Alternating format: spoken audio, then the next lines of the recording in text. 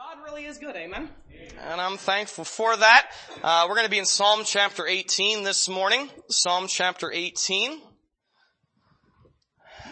I didn't get shot by Pastor Stewart this morning, so I'm on a roll, so try to keep that going. Not say anything too crazy or weird or anything. I did want to say as well, this week, Thursday, Friday, and Saturday, our church is having our Northwest Bible Conference. So it'll be Thursday at 7, Friday at 7, Saturday at 6. We're having Pastor Dave Havman and then Pastor Alan Ryman as our two preachers for the conference. We have two preachers each night. If you get a chance, I encourage you to come on up for it. I'm really looking forward to it, especially some of you might know who Dave Havman is. That's John Havman's son. But Alan Ryman is a pastor from back east around where I'm from in Delaware. And he's kind of crazy, just to be upfront and honest. He's an older gentleman. He got saved out of a gang. And didn't know how to read when he got saved, so his wife taught him how to read out of the Bible, and he's just one of those guys, man. He just loves the Lord, loves people, and story after story after story about things that he's done for God. I was telling some of the men earlier, one of the things he's done is, for some reason, he was down in Washington, D.C. There was some conference or something going on, and there's a big Catholic influence there in Washington, D.C., and so, I think it's Pennsylvania Avenue, one of the main busy avenues by the White House that normally has a lot of backed up traffic. He went to that avenue, he dressed up as a priest, took some tracts, and as people were going down the road, he's like giving them tracts saying, "Bless you, my child," and handing them tracts and all that kind of stuff. Like, he's kind of crazy. But he loves the Lord. That's one of the many, many stories that could be told. So if anything, just come to, experience Alan Ryman. If that's the only reason you come, you won't be disappointed. But once again, that'll be Thursday, Friday, and Saturday evening. If you need more info on that, let me know. But we encourage you to come if you can make it, and I'll be praying for that. But anyway, Psalm chapter 18. I'm thankful to be here again. I appreciate the spirit of this church. It's always a good time to be here, and appreciate the liberty I feel when I preach, and just people that love the Lord. Psalm chapter 18, this is a great passage. I encourage you to read this whole thing sometime when you get the chance. There's a lot of good stuff in here. We're just going to read the first 3 verses though. The Bible says this, it says, David speaking, "I will love thee, O Lord, my strength. The Lord is my rock and my fortress and my deliverer, my God, my strength, in whom I will trust, my buckler and the horn of my salvation and my high tower. I will call upon the Lord, who is worthy to be praised. So shall I be saved from mine enemies." Let's pray. Father, I thank you for this day, Lord. I thank you, God, for just your goodness to us. I thank you for this opportunity to be in church. I thank you, Lord, that you really are it. And God, there's so many things that can distract us in our life and so many things that can get our focus, but really you are all that matters. And Lord, one day we're going to stand before you, and I can't wait for that day, God, that we do get to see you face to face and realize that it is worth it all to live for Jesus. It is worth it all to live for God. And Lord, what a great thing that is. But Father, I thank you for this day. I thank you for this church and their faithfulness to you, Lord. A church that still has Sunday morning services, a church that still stands on the King James Bible and still loves souls and wants to do right. And God, they're willing to be gathered here on a Sunday morning. And Father, we're not here to hear from me, but God, these folks are here to hear from you. And so, Father, I pray you'd get me out of the way right now, that Jesus Christ will be the one that's high and lifted up and glorified.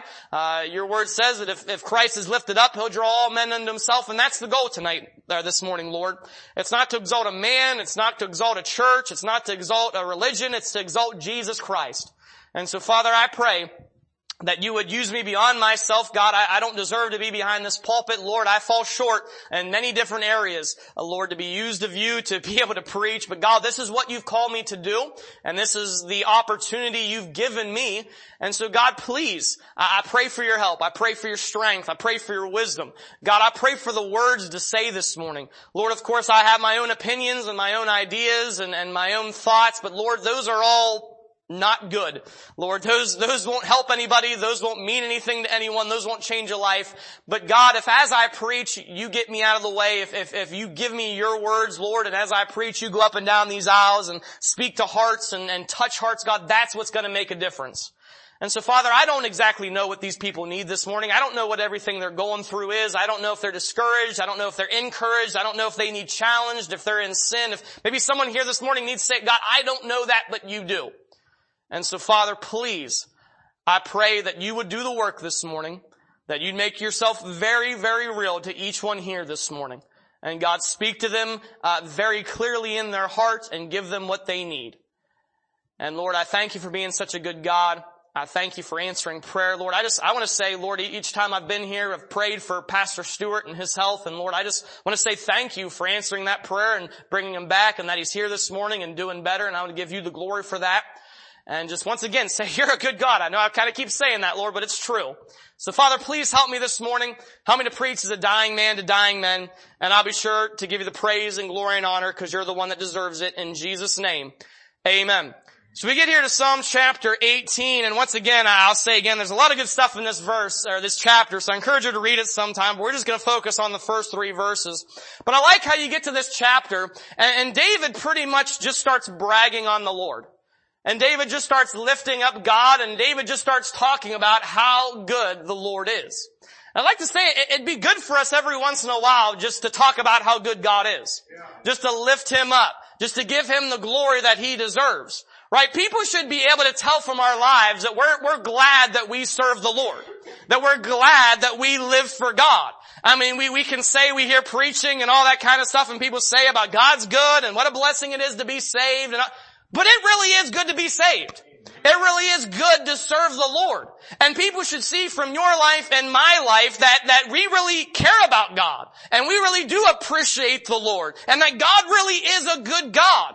Man, what help these young people in their lives is to see some older Christians and some adults that actually live that. And every once in a while just start saying, hey, God's good in this way, and God's good in that way, and God's been good to me here, and God's blessed me here. Because God has. And you know what? It doesn't take very long to read the writings of David to see what he thinks of God. I've never read through Psalms and wondered, man, did David really care about God? Was God really good to David? I mean, did God mean anything to David? No. Because David is not ashamed to lift up the Lord. David is not ashamed to just simply say, man, God is good. And folks, that'd be good for us, something good for us to do every once in a while. And you see, he's bragging on God here, and he brings up first off, he says in verse number 1, I will love thee, O Lord, my strength. And he talks about how God is his strength. I'm thankful this morning that God is our strength. You know why? Because I couldn't live this Christian life by myself. I couldn't be what I need to be for God by myself. I couldn't go through the battles and the fights and even sometimes the discouragements and all without God being my strength. But man, He's been faithful to be there for me and help me go and help me keep going for Him when I need Him. If you keep your spot here, but go over to Colossians chapter 1. Colossians chapter 1 and verse number 10. Colossians chapter 1. In verse number 10, the Bible says this, Colossians 1:10, it says that ye might walk worthy of the Lord unto all pleasing, being fruitful in every good work and increasing in the knowledge of God, strengthened with all might, according to His glorious power, unto all patience and long-suffering with joyfulness. Man, I'm thankful this morning that we can be strengthened with all the might that we need to do the things God wants us to do. Man, I praise the Lord this morning that I can get up and I can preach this message in God's strength and not my own. You know why? Because none of you would want to hear me preach a message in my own strength. I don't want to be preaching a message in my own strength because I've done that before. And I've fallen on my face before, and it's been a flop before. But I'm thankful I can have God's strength to do that. I'm thankful that, when I go out to the store and God tells me to hand a tract out to someone, and I'm not always the most fond of people, so I'm like, no thank you. But I can get God's strength to do what God's told me to do. Man, we talked this morning about giving and man, the strength God's given me to follow Him and trust His word. Hey, the times where I've been discouraged and I've been downhearted and I've been almost ready to quit, that God comes along and He gives me strength when I need it. Are you thankful this morning for God's strength? And not only for God's strength, but man, David said, He's my strength. Hey, I'm thankful this morning that God isn't just Pastor Stewart's strength. He's not just Brother Bob's strength. He's not just Brother Perry, but He's my strength. And He's your strength. He's what you need when you need it. Ephesians 6:10, the Bible says, therefore, be strong in the Lord and in the power of His might. I'm thankful that we can be strong in God. We don't have to be a bunch of wimps. We don't have to be a bunch of scaredy cats. We don't have to be all fearful of the devil and the world, but we can be strong in the Lord. Praise the Lord this morning that God is my strength. But he doesn't just say God is my strength. He also says God is my rock. My rock. The Lord is my rock. And what that is that's a firm foundation. I'm thankful this morning that we have a firm foundation. I don't know if you've looked at this world recently, but this world's pretty crazy. And this world has a lot of things where they don't know what to stand on or what to believe, because at one time this is what's true, and one time this is what's acceptable, and this is what's wrong, and it all gets mixed up, and people don't know what to believe. People don't know what to trust. And God help you if your trust is in those talking heads on the news and what they say and what they tell you to believe. But we have a firm foundation today. Jesus said in Matthew 24:35, he said, heaven and earth shall pass away, but my word shall not pass away. The Bible says in Hebrews 13:8, Jesus Christ the same yesterday and today and forever. And look, I know a lot of us have grown up in church, and so we're used to the Bible and used to God and used to being saved. It's kind of just become something that we're just used to. But don't take for granted the fact that God is the same. Don't take for granted the fact that this Bible that you trusted in when you got saved is the still Bible today. It's the same. Hey, that Bible that you trusted in when things are good is still the same Bible when things are bad. That God that provided for you when you needed Him way back then is still that God, same God today that provides for you today. And He is the same. It's a firm foundation. Man, there's a lot of things in this world I don't know about, and I don't know what to stand on, and I don't know what to believe, but I'm thankful I've got a Bible, and I'm thankful I've got a God that I can believe and I can trust in. That's not going to change on me. That's not all of a sudden going to one day be like, well, you should do this instead, or you should believe this instead, or you should act this way. It's a firm foundation. And I'm thankful today that God is my rock. What a great thing. He doesn't just say He's my strength, and He doesn't just say He's my rock. He also says He's my fortress and my buckler and my high tower. And what that is that's a defense and a refuge. I'm thankful that we have a God who is our defense and our refuge. That man, when things get hard, when things get difficult, when we get overwhelmed, whenever the devil comes at us and attacking us and trying to discourage us, we have a God that we can run to who is our defense and our refuge. Hey, sometimes we need that. There's a dear couple in our church. The wife's 69 years old and she only has a couple days to live yet on this earth. She's full of cancer.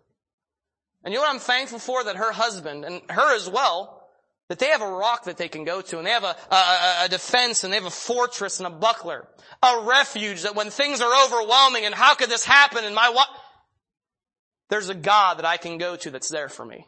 And He'll tell you that because I went and visited him with him Saturday. You know what he talked about? What a blessing it was to have God in his life, that he could depend on Him in this time of his need. You know why? Because God is a refuge and He's a defense. Go to Psalm chapter 61. Once again, keep your spot here. But Psalm chapter 61. Psalm chapter 61. Psalm chapter 61 and verse number 1. The Bible says this, Psalm 61:1, it says, hear my cry, O God, attend unto my prayer. From the end of the earth will I cry unto thee. When my heart is overwhelmed, lead me to the rock that is higher than I. For thou hast been a shelter for me, and a strong tower from the enemy. I will abide in thy tabernacle forever. I will trust in the covert of thy wings, Selah. What a great thing that we have a God who's a refuge and defense. And yeah, when everything's going fine and everything's going good and your bills are paid for and nobody's sick and you don't have any relationship problems and everything's just, it's not that big of a deal. But guess what? When something goes wrong in your life and something goes bad in your life and things are falling apart in your life, I'm thankful for a defense and refuge. I'm thankful for someone that I can go to and I can pour my heart out to. Hey, lead me to the rock that is higher than I. I'm thankful that God's not overwhelmed when I'm overwhelmed. That God's not scared when I'm scared. That God's not worried when I'm worried. But I can run to Him and I can trust in Him and I can feel safe in Him. And even when that stinking devil loves to come along and cause problems and cause issues, I'm thankful that the Bible says in 1 John 4:4 that greater is He that is in you than he that is in the world. And man, that devil can fight and that devil can cause problems and that devil can cause issues, but my God is greater. And I've read the end of the book and my God wins. One of my favorite songs is It Will Be Worth It All when we see Jesus, and I love that verse that says, the tempter will be banished. And I can't wait for that day when he's cast in a lake of fire for all eternity, and I don't have to deal with him anymore.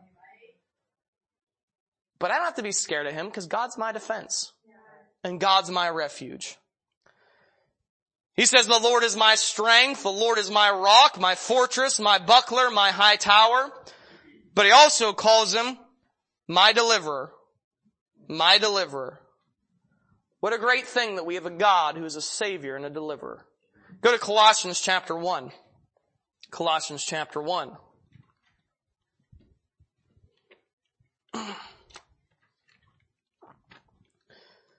Colossians chapter 1. Colossians chapter 1 and verse number 12.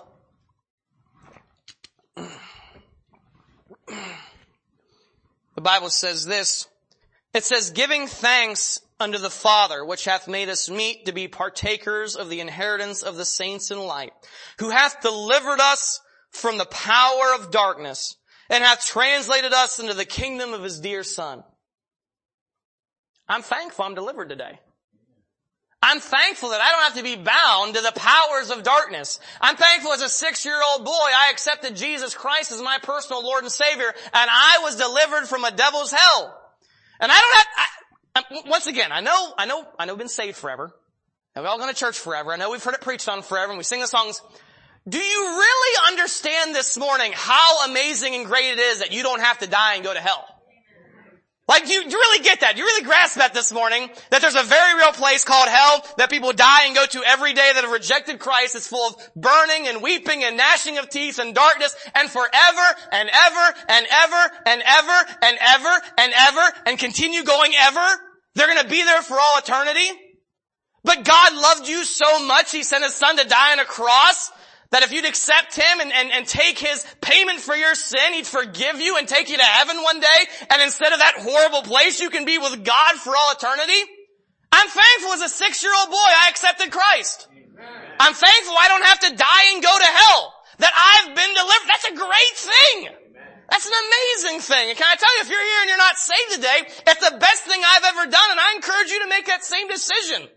It's not about going to this church. It's not about being a Baptist. It's not like doing this for whosoever shall call upon the name of the Lord shall be saved. But as many as received Him, to them gave He power to become the sons of God, even them which believe on His name. It's as simple as accepting Jesus Christ. What a great thing that we have a God who's our deliverer. And not just deliver us from hell, but from the power of darkness. You understand there's people in the world today that are bound by darkness? That they're bound by the chains of their sin. They're bound to their addiction to drugs and to alcohol and to immorality and to whatever else sin you want to, and they have no power over it. I mean, yeah, you can look and be like, what? Because they're bound by the devil. I'm thankful God delivered me from that. And I'm thankful I'm still a sinner. I'm not perfect. But I don't have to have this excuse like, well, I just gotta be this way because this is just how I am, no, God gave me victory over that. I don't have to live bound by sin and darkness because I was delivered by my Savior. What a great thing. And God deserves to be bragged on some about that. God deserves to be lifted up about that. He says, my strength and my rock, my fortress, my buckler, my high tower, my deliverer. And He says this then, the horn of my salvation. The horn of my salvation. That's a picture of strength. That's a picture of the driving force of my salvation. 1 Corinthians 15:57, the Bible says, but thanks be to God, which giveth us the victory through our Lord Jesus Christ. And the point is, without Jesus Christ, none of this would be possible for us. Without Jesus Christ, we wouldn't be saved. Without Jesus Christ, we wouldn't have a defense and a shield and a protection and a rock. It'd all be nothing. But praise the Lord for a Savior that loved us so much. To come to this earth and live on this earth and be despised and rejected of men. And be lied about and be mocked about and be hung on a cross naked one day. For all the world to see. And He did it because He loved you and He loved me. That didn't end there, but He rose from the dead, amen. He proved He was who He said He was. But man, the horn of my salvation, the strength of it all, the reason for it all, is because the God that we serve is a Savior that we have. I'm just trying to say this morning that we serve a good God. And man, I want to lift him up. And I want to glorify him. I know not everything in my life is exactly the way I wish it would be. And yeah, I got problems and I got things that I'm like, man, I wish it... But that doesn't change the fact that God's a great God. That doesn't change the fact that he is worthy. Amen. And so we see David just bragging on God here. Just lifting up the Lord. But I don't just see that. I see 3 I wills from David in this passage. And 3 things I believe that David said, I'm going to do this because David knew the goodness of God. And man, once again, what a great thing it would be for you and I if we could really grasp the goodness of God and really fully understand how great of a God we truly do serve. But 3 I wills that David said here, I'd like to say first off, David said, I will love. I will love. Verse number 1, I will love thee, O Lord, my strength. I'd like to start off this point by saying we shouldn't love God just because of the things that he does for us. All right. If you go over to John chapter 6, you see kind of an example of that where, at first glance you think it's a great chapter because all these people, it says, want to make Jesus their king. This great multitudes following Jesus and we want to make you a king. But what do you find? They really just loved him because they fed him. And then he starts really telling them the reason he was there and what he was sent to do. And unless you eat of my flesh and drink of my blood, you can have no part of me. And he wasn't actually saying, cannibalism or anything. It was basically saying partake of me and trust in what I'm saying. And all of a sudden, many of his disciples left and followed him no more. You know why? It's because they were just loving him for what they got from him. And that shouldn't be the case in our life. We should love God because he's worthy to be loved. Because he deserves it. But can I say, in spite of saying that, the goodness of God should cause us to love him more. Looking at how much God loves and cares for us should cause us to want to love him more. If you go to 1 John 4, go to 1 John 4. 1 John chapter 4.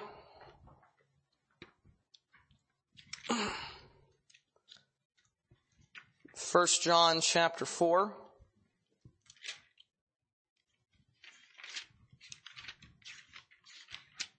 First John chapter 4 and verse number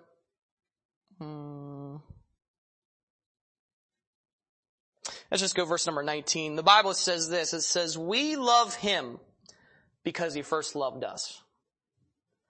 You know, it's amazing that God first loved us. That's really the Bible. The reason we only have the ability to love God is because he loved us first. The Bible says my favorite verse is Romans 5:8, but God commendeth his love toward us in that while we were yet sinners, Christ died for us. And the amazing thing is that God didn't love you because you deserve to be loved. God didn't love you because you were just doing all the right things, because you were just the most perfect person, because you're just the most amazing. He loved us when we were sinners. In fact, I believe it's in Ephesians, it says about that we were enemies we were contrary to what God wanted us to be. And I mean, if we're honest with ourselves, even after we've been saved, we've done things that we know we shouldn't do. That we know God's not pleased with, and even before we got saved, we were even worse. But yet God still loved us. But yet God still loved you, and I don't comprehend and fully understand that love. Because it's easy to love someone whenever they love you back. It's easy to love someone when they're doing everything you think they should be doing. It's easy to love someone when they're on your side. But man, it's almost impossible to love someone when they're against you, when they go contrary to what you want them to do, when they don't care. And that's where we were at. But God still loved us anyways. For God so loved the world that he gave his only begotten Son, that whosoever believeth in him should not perish but have everlasting life. What an amazing love. And he loved us. Go to 2 Corinthians chapter 5. 2 Corinthians chapter 5. 2 Corinthians chapter 5 and verse number 14. 2 Corinthians 5:14, the Bible says this. It says, for the love of Christ constraineth us, Because we thus judge that if one died for all, then we're all dead, and that he died for all, that they which live should not henceforth live unto themselves, but unto him which died for them and rose again. Paul speaking, you know what he says? He says the love of Christ constrains us. Not that we're forced to, not that we're made to, but when we really get a glimpse of the love that God has for us. When we really consider the fact that he gave up his own, greater love hath no man than this, than a man lay down his life for his friends. The greatest love you ever find is that someone lays down their life and dies for you. And that's what Jesus Christ did for us. And the Bible says it constrains us that when we think of that and really consider and really grasp that God loves it, we can't help but living for God. We can't help but doing this. Why? Because why wouldn't we? Why wouldn't we want to serve a God that loves us that much? Why wouldn't we want to live for a God that is willing to give up the dearest thing he had for you and me? And we live in a world where it's hard to trust people. It's hard to know if someone really loves you or really cares for you, and there's so much deceit and all. But God's not that way. God genuinely loves and cares for you. And man, if we could just get a hold of that this morning. If we could get a hold of his goodness and his love, it causes us to love him. Man, it wouldn't be a drudgery to come to church on a Sunday morning. We'd enjoy it. Think of that. That's a novel idea. We'd enjoy reading our Bible. We'd enjoy praying. We'd enjoy telling other people about Jesus Christ. You know why? Because why wouldn't we? Because God's so good. Because God loves me. Man, it should do something for us. Go to Romans chapter 8. Romans chapter 8.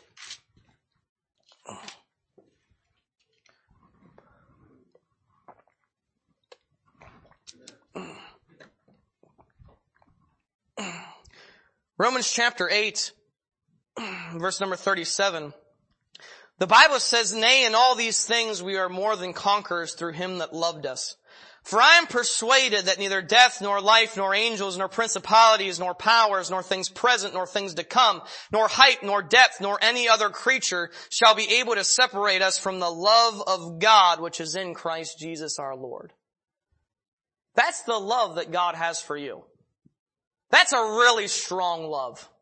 That's an amazing love. He says, nothing shall separate you from the love that is in Christ Jesus.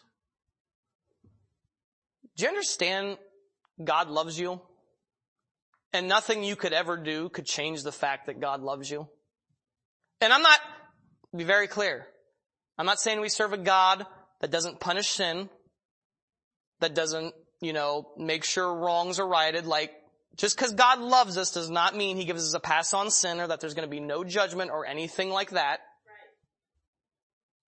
But that verse tells me nothing's going to separate me from the love of God that is in Christ Jesus. And I think we forget that sometimes. And the Bible says, whom the Lord loveth, he chasteneth. And love isn't, I'm going to give you everything you want and do everything exactly how you want because I love you. Love is doing what's best for that person. And so that means there's judgment and there's punishment for wrongdoing. That means fellowship can be broken if we're in sin. So I'm not in any way, shape, or form some ecumenical preacher like, yes, God loves everybody and you do whatever you want because God loves you anyways and it's not going to, that's a lie. Right? How you live does affect your walk with God. But I do want you to know, and especially you young people, God loves you. And man, even if you turn your back on God and leave church and leave what you've grown up and know what's right, God still loves you. And man, you can live your life he still loves you. And there'll be consequences one day. And there's punishment for wrongdoing. And I've heard it said before, God will never make you serve him, but he'll make you wish that you had. And it breaks your fellowship and you won't be blessed by God if you do what's wrong. But God still loves you. And that's amazing. That's incredible. And you know what? It should want to make us want to serve him more. God's love for us should cause us to want to live for him. The Bible says in Romans 12:1, I beseech you therefore, brethren, by the mercies of God, that you present your body as a living sacrifice, holy, acceptable unto God, which is your reasonable service. Now look, that takes a lot. And it says a sacrifice. So it is a sacrifice in your life to lay your life on the altar and say, God, here it is. My life is yours. My talents, my abilities, my money, my time, everything. Right? That you present everything. God, here it is.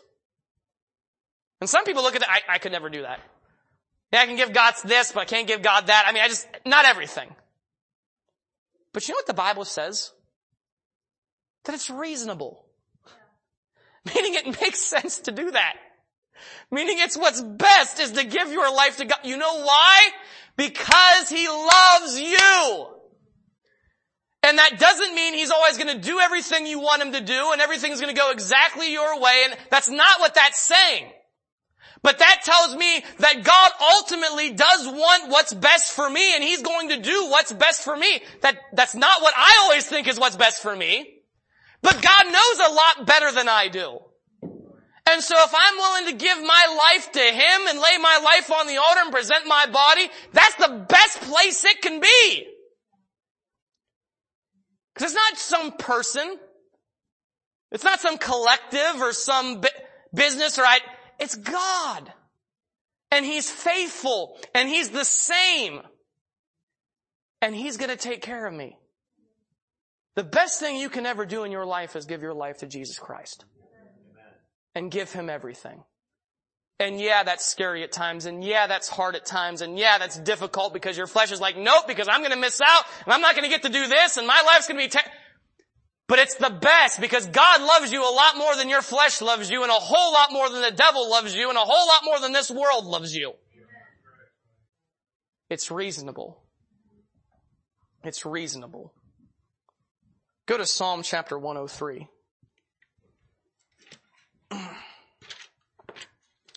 Psalm chapter 103.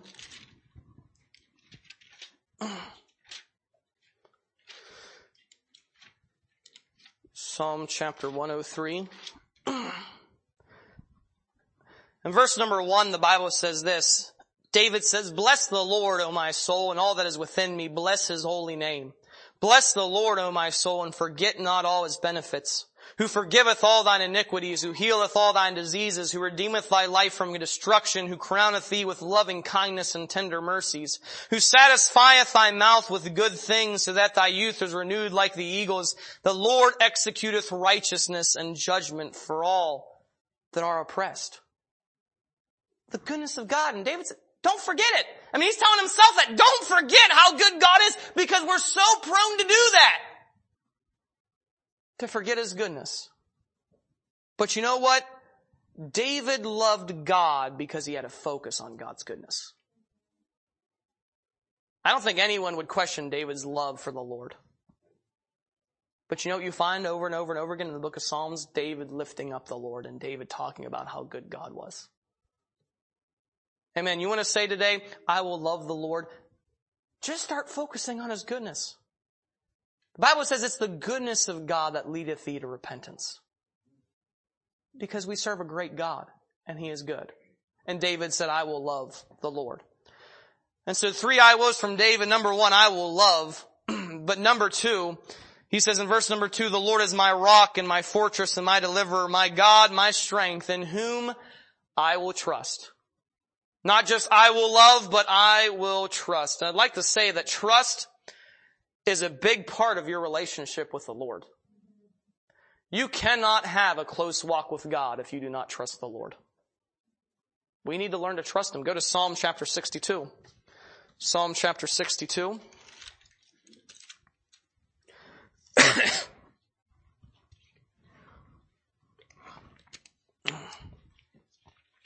Psalm chapter 62 and verse number 5. The Bible says this, my soul, wait thou only upon God, for my expectation is from Him. He only is my rock and my salvation. He is my defense. I shall not be moved. In God is my salvation and my glory. The rock of my strength and my refuge is in God. Trust in Him at all times, ye people. Pour out your heart before him. God is a refuge for us. Selah. We're told to trust him. But not just to trust him, but in verse number 8 it says, trust him at all times. You know what's sometimes difficult to do? Trust God at all times. When things are going good, it's easy to trust God. When things are going according to plan, it's easy to trust God. And even if there's a little bit of difficulty, but like we can kind of see how God could work it out, like it's okay, it's easy to trust God. But there are times where it's hard. There are times where you don't see an end, you don't see an outcome, you don't see how God could do anything, and it's difficult. But we still need to trust him. It's part of the Christian walk. It's part of living for God is trusting him, and not just trusting him, but trusting him at all times. In Proverbs 3, in verse number 5, the Bible says, trust in the Lord with all your heart. All thine heart, and lean not on thine understanding. With everything.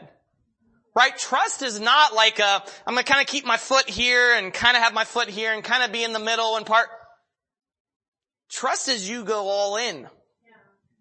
And you really put your life in his hands.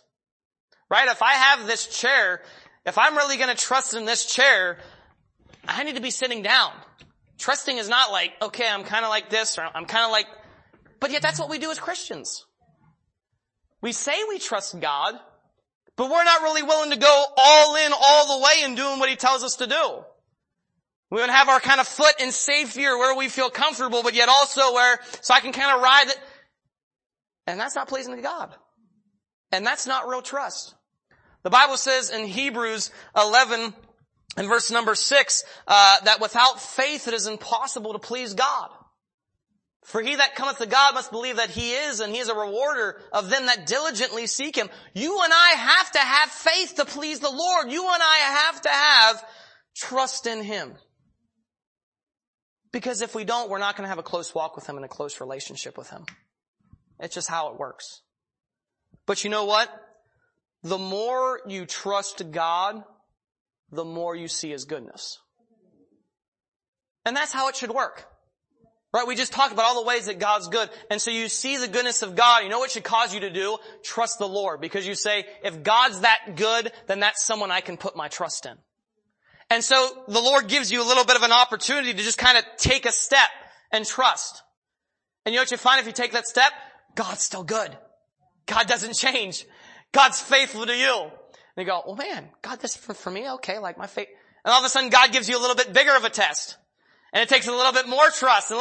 But hopefully what you say is, I've seen God be good to me in the past, and he did this thing before in the past for me, so you know what? I'm going to have faith that God's going to be good. And you take that step, and you know what happens?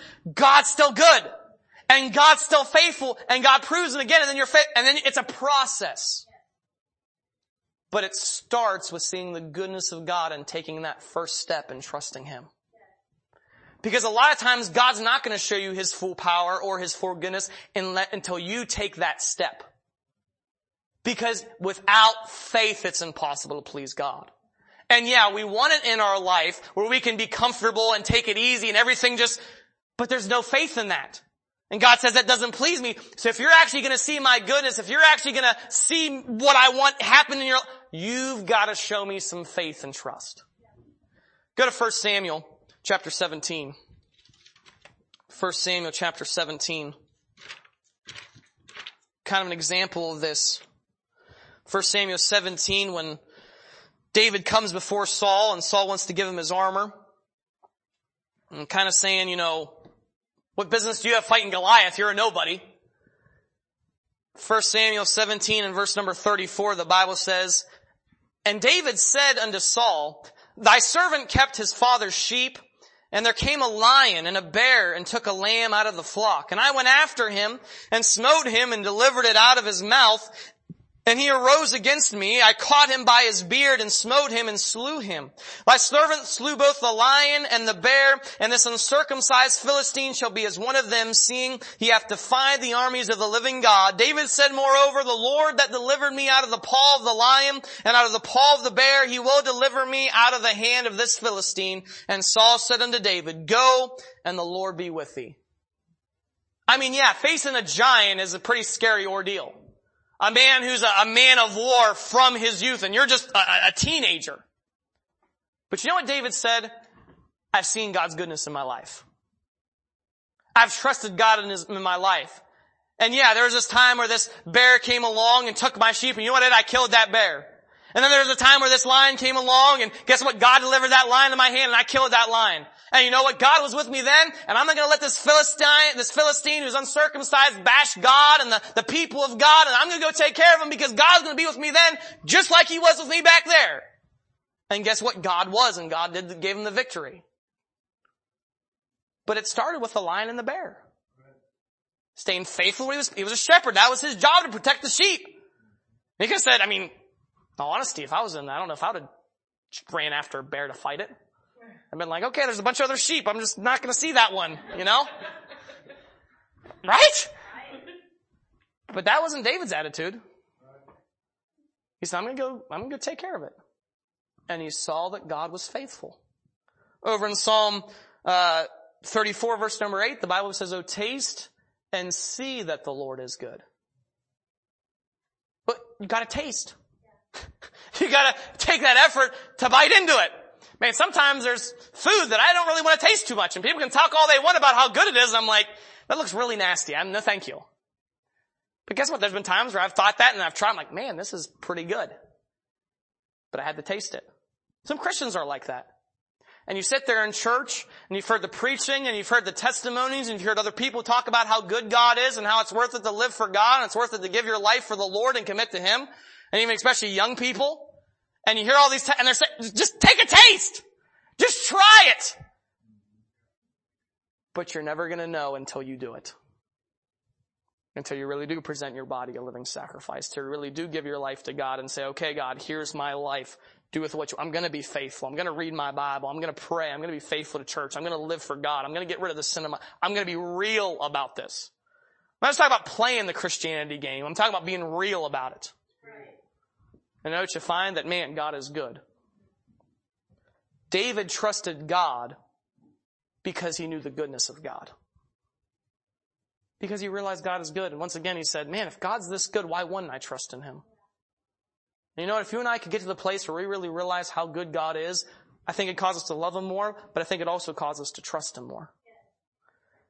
And so we see the three I wills from David. David said, I will love. David said, I will trust. And then lastly this morning, in verse number 3, David says this. He says, I will call upon the Lord who is worthy to be praised. So shall I be saved from my enemies. David said, I will call. I will call. You know, it's an amazing thing that we can call upon God. Well, we won't turn there for sake of time, but Hebrews 4:14 through 16 talks about how we have a high priest, that it's not someone that can't be touched with the feeling of our infirmities, but was tempted and tested in all ways just like we were. And we can come boldly into His presence. Do you understand this morning how amazing that is, that you can come before an almighty, all-powerful God at any time to talk to Him? I mean, you just look back at like Esther, and that whole story. You know why Esther was so afraid to go before the king? Because at that time in that society, she had no right to go before the king unless the king said, I want you. And so according to law, she could have been put to death because, yeah, she's the wife, but this is the king. Like, this is a big deal. And that was just a man. We're talking about the God of all eternity and the God of all creation that spoke the universe into existence. That holds the waters in His hand, that could say, an all-powerful, almighty God that you and I have really no business to be in His presence. But yet anytime, you and I can talk to Him. And when I'm driving up the road from Chehalis this morning to Richfield, you know what I could do? I could talk to God. I could sit in my car. And even though I'm a filthy sinner and I have my faults and my failures and I have no business, like, I can talk to God. That same God.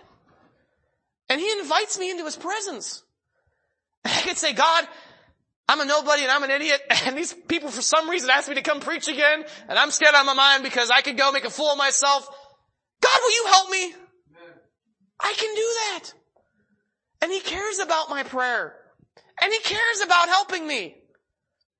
And man, I can look at my life and I could have made stupid decision after stupid decision and be in a spot and be like, God, I know you're good. I know you've proven yourself, but I'm struggling with this and I'm having a hard time. And God would have every right to just be like, I'm done with you, you idiot. You should know better. But yet I can still talk to him. I can still come before him. That is an amazing thing, that we can call upon God. And folks, the goodness of God should cause us to want to call upon him. When we look at how good he really is, it should make us want to talk with him and fellowship with him and bring everything in our life to him. Not just as a last resort. Not just I've tried everything else and now I guess I'll turn to prayer. But man, I don't care if it's big or little. I want to talk to God about it. Because he can do something about it. Go to Psalm 145. Psalm 145. Psalm 145 and verse number 17. The Bible says this, Psalm 145 verse number 17, the Lord is righteous in all his ways and holy in all his works. The Lord is nigh unto all them that call upon him, to all that call upon him in truth. He will fulfill the desire of them that fear him. He also will hear their cry and will save them. I know I keep saying it, but that's amazing. What an amazing thing that the Lord is nigh unto all them that call him. Man, we have no business being close with God. The Bible says that he humbleth himself just to look at us. That's how mighty and exalted, that he has to humble himself. In Isaiah it says all the nations are nothing before him and as a drop in a bucket. Like nothing. Like you think of the greatest nation. Right now it's probably United States. It's nothing compared to God. That makes you and I even more than nothing. But yet he's nigh unto us. And he hears our cry and he says about fulfilling our desire.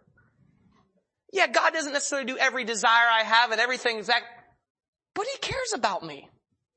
And he knows I have some desire and he wants to bless me.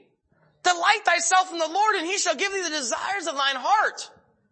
That's incredible. And you know what? If we could have a piano player come and we just start to play something, we're going to wrap up here. But David called upon God because he knew his goodness.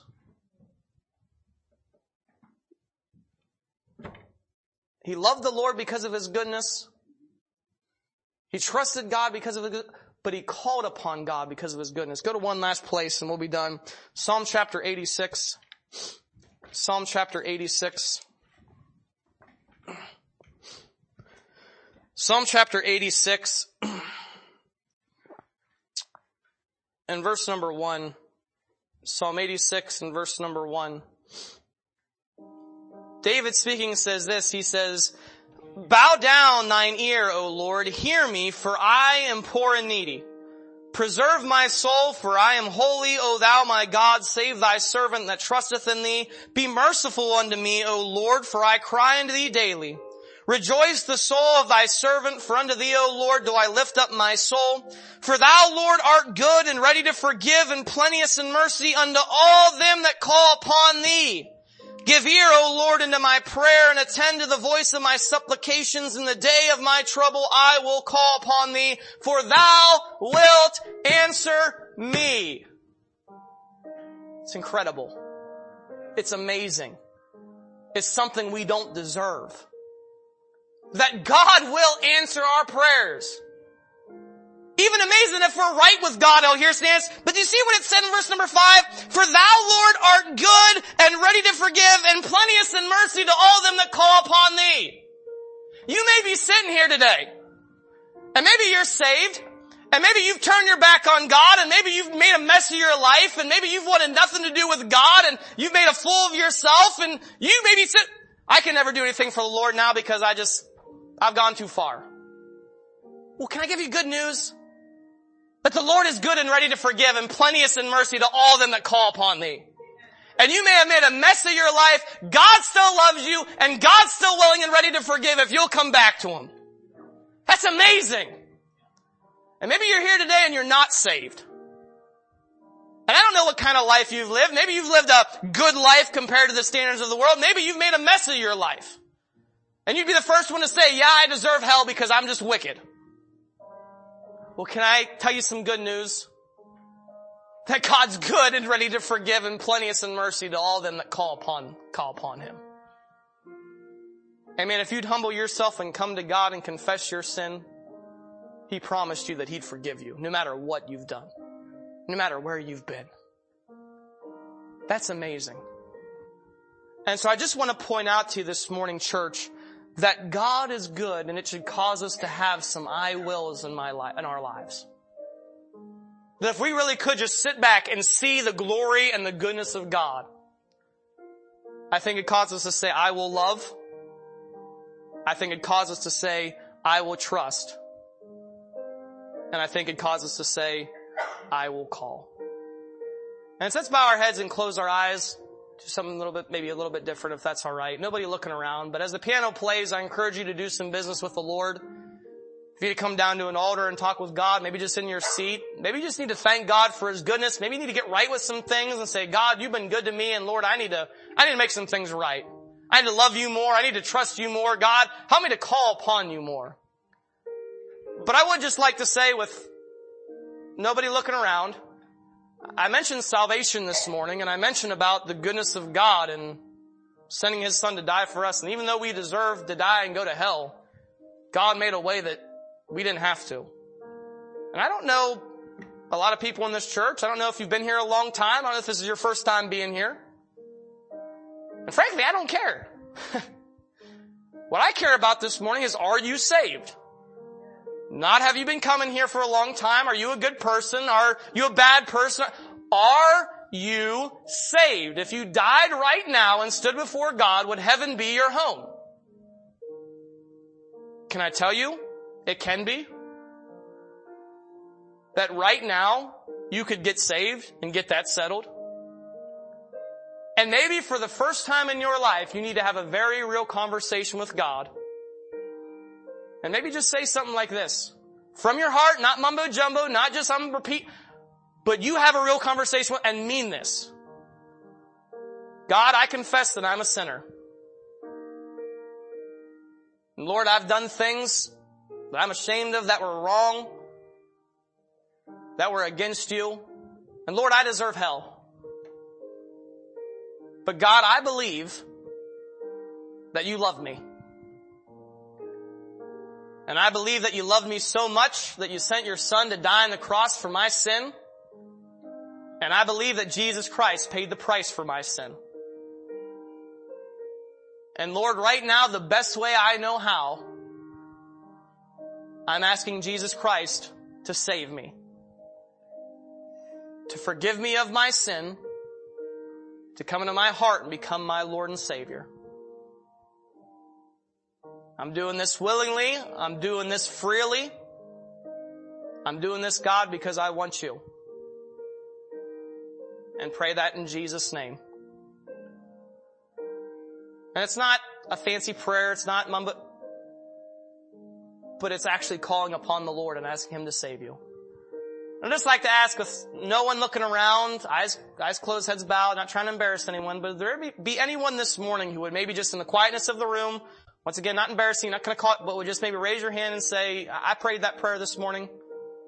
I realized the goodness of God, and I asked Christ to save me. Would you maybe just lift your hand up? Amen. Well, hopefully, this morning, you just got a glimpse of the goodness of God. So I'm going to turn over to Brother Griffey. You can sing a song, do whatever you want to do. But hopefully we'll reflect a little bit on how good God really is.